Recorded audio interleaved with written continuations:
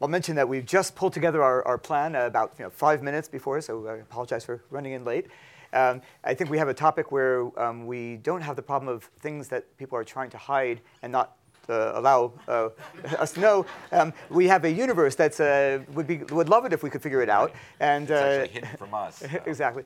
So it's a slightly different style. And we thought what we might do is just a round robin of asking each other questions as a starting point. And then, of course, my guess is that this will trigger questions elsewhere if we have time. So we're going to start off with me asking Lisa.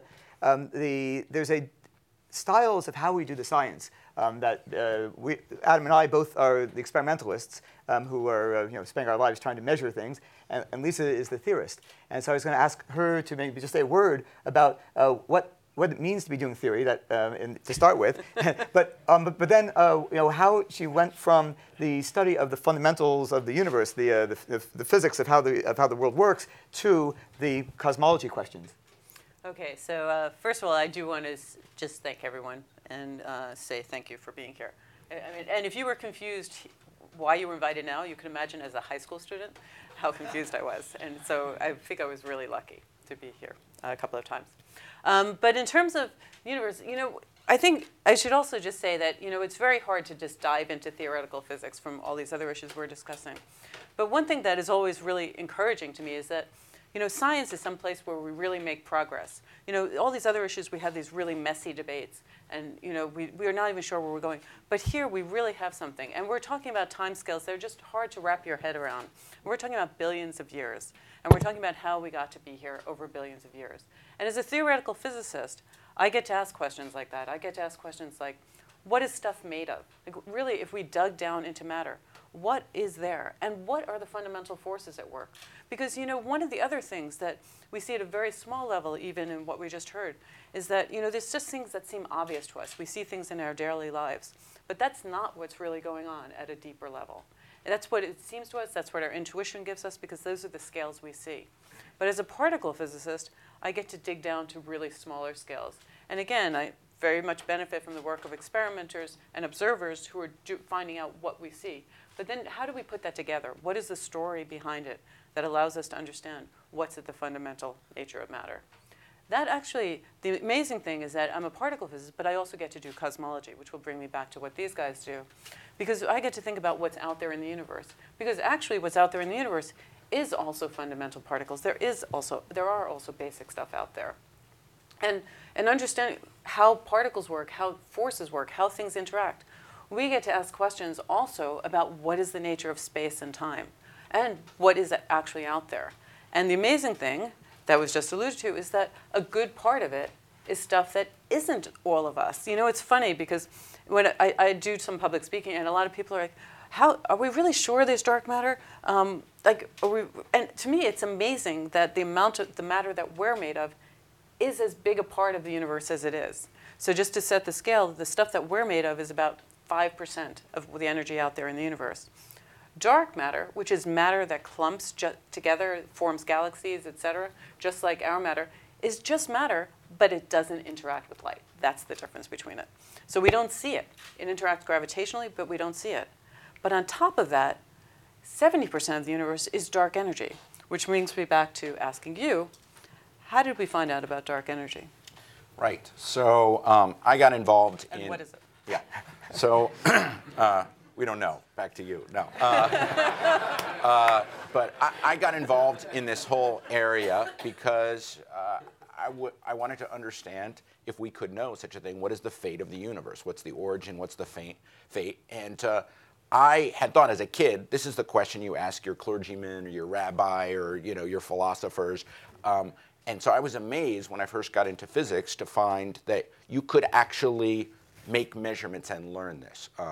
I was the kind of kid growing up who, I'd ride in the back of the car on the way down the New Jersey Parkway to the beach, and most kids ask, are we there yet? And I found I could look out the window at the mile markers, and I could figure out for myself, when we're going to get there, are we there yet? I was fascinated by the ability to collect measurements about the world and to answer the questions that I had. And so when I first got into physics, I learned that we can make measurements about the universe that will tell us what its fate is. And it's because of this amazing fact about the universe that I think most of you know, when we look out, we are looking back in time because the distances are so great that the light we see emanated from whatever we're looking at a very long time ago. So there is a built-in time machine in the universe.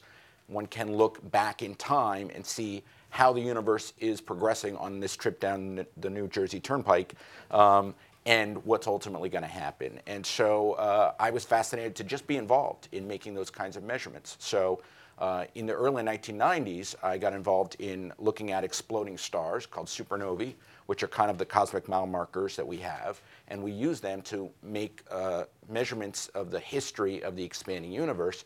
And we fully expected that the expansion after the Big Bang was slowing down, that we were, in essence, figuring out how much of this dark matter that Lisa talked about was out there. The real question was, is there a lot and it's slowing down the expansion, it's going to stop and it will start to collapse and the fate of the universe is the reverse of the Big Bang? Or is there very little and it will expand forever? And I'm going to break the story there and turn to Saul so he can tell you what was so surprising in this discovery. Do you want to share what your... And I should say that this question was for me, it was exactly the kind of question that I always had wanted to be able to answer because it's getting at something that seems philosophical, as Adam was alluding to. And the mix of the philosophical conclusions that you could draw was wonderful. You were able to go out, make this measurement of the brightness of these actual existing things, these exploding stars. You can go measure their brightness.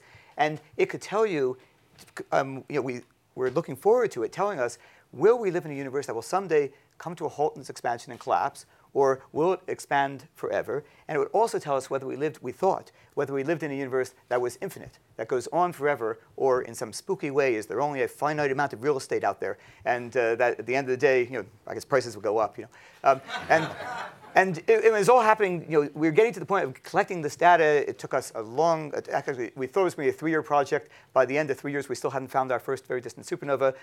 It was 9 years in before we actually had the data in hand and we were analyzing it. And we were about to see what the fate of the universe was going to be just before the millennium. So we could walk around with these little signs, saying the universe is coming to an end or not, depending on what we found. And we put the points in the plot. And it turned out that it was not slowing down enough to come to a halt and then collapse, but it was not even slowing down at all. It was actually speeding up. And so that was this huge surprise. We didn't have that was not part of the physics that we were considering at that point in the story. And so you were sometimes lucky to get a really, really good problem to work on. And I think we felt that way. Our groups were thrilled about the opportunity to work on a problem that we really cared about. But the chance that will turn into something even luckier, that you'll get a surprise that possibly reveals something that we've hadn't accounted for in these fundamental physics stories up to this point in this way, was just tremendous. And so I think we felt, the world could not have gone better in terms of treating us nicely and allowing us to see a little glimpse at something. Now, in some sense, it actually brings us back to the theory again, in a sense, because the physics has been doing too well.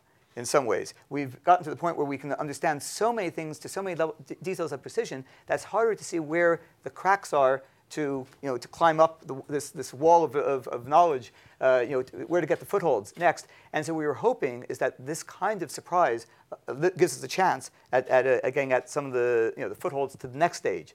So that turns, I think, naturally to the question that we want to ask each other next, which is, what next? What directions are you looking to go to? Where would you like to go next in this? So, and that's a great question. And because, we have these big questions that all of us have.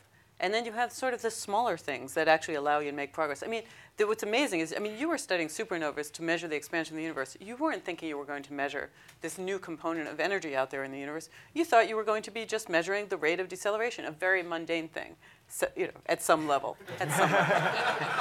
Just the fate of the universe and the infinite, but other than that... But it's a long time away, let's face it. Yeah. I'm also really disappointed to find that the universe is New Jersey. Yes, that's right. New Jersey has a very important role in the universe. That's where the Big Bang was discovered, actually. So. But where it happened. But I think for me today, where we really have a chance of truly understanding at a theoretical level what's going on is in the dark matter. Dark energy is out there. Something Einstein taught us. Basically, before Einstein, the absolute energy just didn't matter. If you took any kind of science class, you might have learned about relative energy, how much energy you lose going from one place to another, or in kinetic or potential energy. But Einstein taught us that the absolute energy matters, and that's what's driving an expansion or a collapse of the universe, the amount of energy out there. A good part of it is in this substance called dark matter, which is matter. It's matter, it's stuff. So it's stuff in principle we should understand. It interacts, it follows the same sorts of rules we follow. But it just doesn't interact via all the forces we do. And the really nice thing about thinking about dark matter is it really forces you to think about sort of what are your prejudices when you come at matter. I mean, what could it be like? I mean, people think, well, it's dark matter, so therefore it has no interactions. There's some evidence that it has fewer interactions than ours, but what we really know is it doesn't interact like our matter. So one of the things I think we can really make progress on, and something I'm pretty excited about today, is really getting to know dark matter a little bit better. I mean, there are measurements out there to try to find at a fundamental level what dark matter is composed of. What is it? Does it have any interactions like the one we know? But another thing we can learn about, I mean, right now, what's really different too is we have these enormous data sets about the galaxy. We're measuring the shape of the galaxy. We're measuring what is the potential, what's there. And dark matter, among its many other roles, it actually helps create structure in the universe. And by structure, I mean galaxies, galaxy clusters. It's what leads to, eventually we'll have stars that collapse and become our sun, our solar system. It's really the stuff we're made of, and dark matter played a big role in driving it. I mean, I'm writing this book now, I sort of make a joke that it's like kind of the underclasses that we forget about. You know, it's not the powerful part like the normal matter, which is only a small percentage, but really rules our world at some level. But it was essential to building it up, getting the galaxies there. And the question is, by studying this structure, can we learn more what the nature of dark matter is? Can we really find out about its interactions, not just with us, but with itself, by studying how it's influenced the development of structure? And that's actually something we can really, truly learn about today. We are measuring the structure of a galaxy, and we can learn about, has it affected even motions of comets in our solar system as it passes through the plane of the galaxy? There are many things that we haven't really asked that are out there, and basically just by getting rid of this prejudice and saying dark matter must be boring because we don't see the interactions, it can't have any. And really just going out and studying, what is that? And so there's two ways we're going to learn about dark matter. We're going to learn about all of it, the stuff that's the spherical halo around our universe, but we might learn about this smaller component. And just before I go on, again, I just want to emphasize that, you know, usually you say, why should I care about the small component? You know, we don't even know what most of it is. But you could say the same thing about ordinary matter. I mean, we are only 5% of the energy of the universe. We're only 15% of the energy of matter. Yet we care a lot about it because it influences so many things. And maybe the same is true for some aspects of dark matter. Yeah, I was actually going to add to dark energy. We have a similar feeling that dark energy is roughly about 2/3 of the universe, and it's been likened to, imagine you lived on land, and the first time you came out and saw water in the oceans, in the seas, and you were like, what is that, right? That expresses the level of ignorance we had until the moment that we discovered this, and we still don't know what the fish and flora are that live in the dark energy. We don't know the properties. We don't know the nature. I mean, we have a hint from Einstein, one very important hint that, it's still our best hint, but Saul and I are engaged in the process of trying to collect more precise measurements to really get down to what exactly is the strength of the dark energy and how long-lived is the dark energy? Has it always been in the universe? There's one very important theory in cosmology about how the Big Bang occurred, and part of that has or requires that there's an episode of dark energy existing in the beginning. So we question, is the dark energy we see today related to that episode? Is it some kind of echo of that episode? Does this happen from time to time? This gets really down to the question of ultimately, not just what is the fate of our universe, but did our universe have to progress in this way? How did it progress that allowed life to form in it, for example? We can all imagine many ways that dark energy could have existed, that it would have accelerated apart all the structures in the universe, the planets, the stars, the galaxies, before we ever would have been able to form. And so how did the universe know to tune things just right so that we could form? And this has led to people, I'm going to say like Lisa, I don't know if you'll agree with this, to hypothesize that the only explanation really is that there must be many universes which are trying out all kinds of combinations. The only thing I would say is I would get rid of the only, because it's the only one we know about. Right. But that it would our universe would be special only because we were able to form in it and come to the realization, wow, we're here. The laws seem so perfect. But there could be all these stillborn universes where the laws are not right to support life. There's nobody in there to question their bad luck. And so I think for Saul and I, we find it very exciting. We day to day make very minor measurements. We look through telescopes, not with our eyes, but with we analyze data. But we know that it's touching on these really big questions, and those are the things that really fire us up.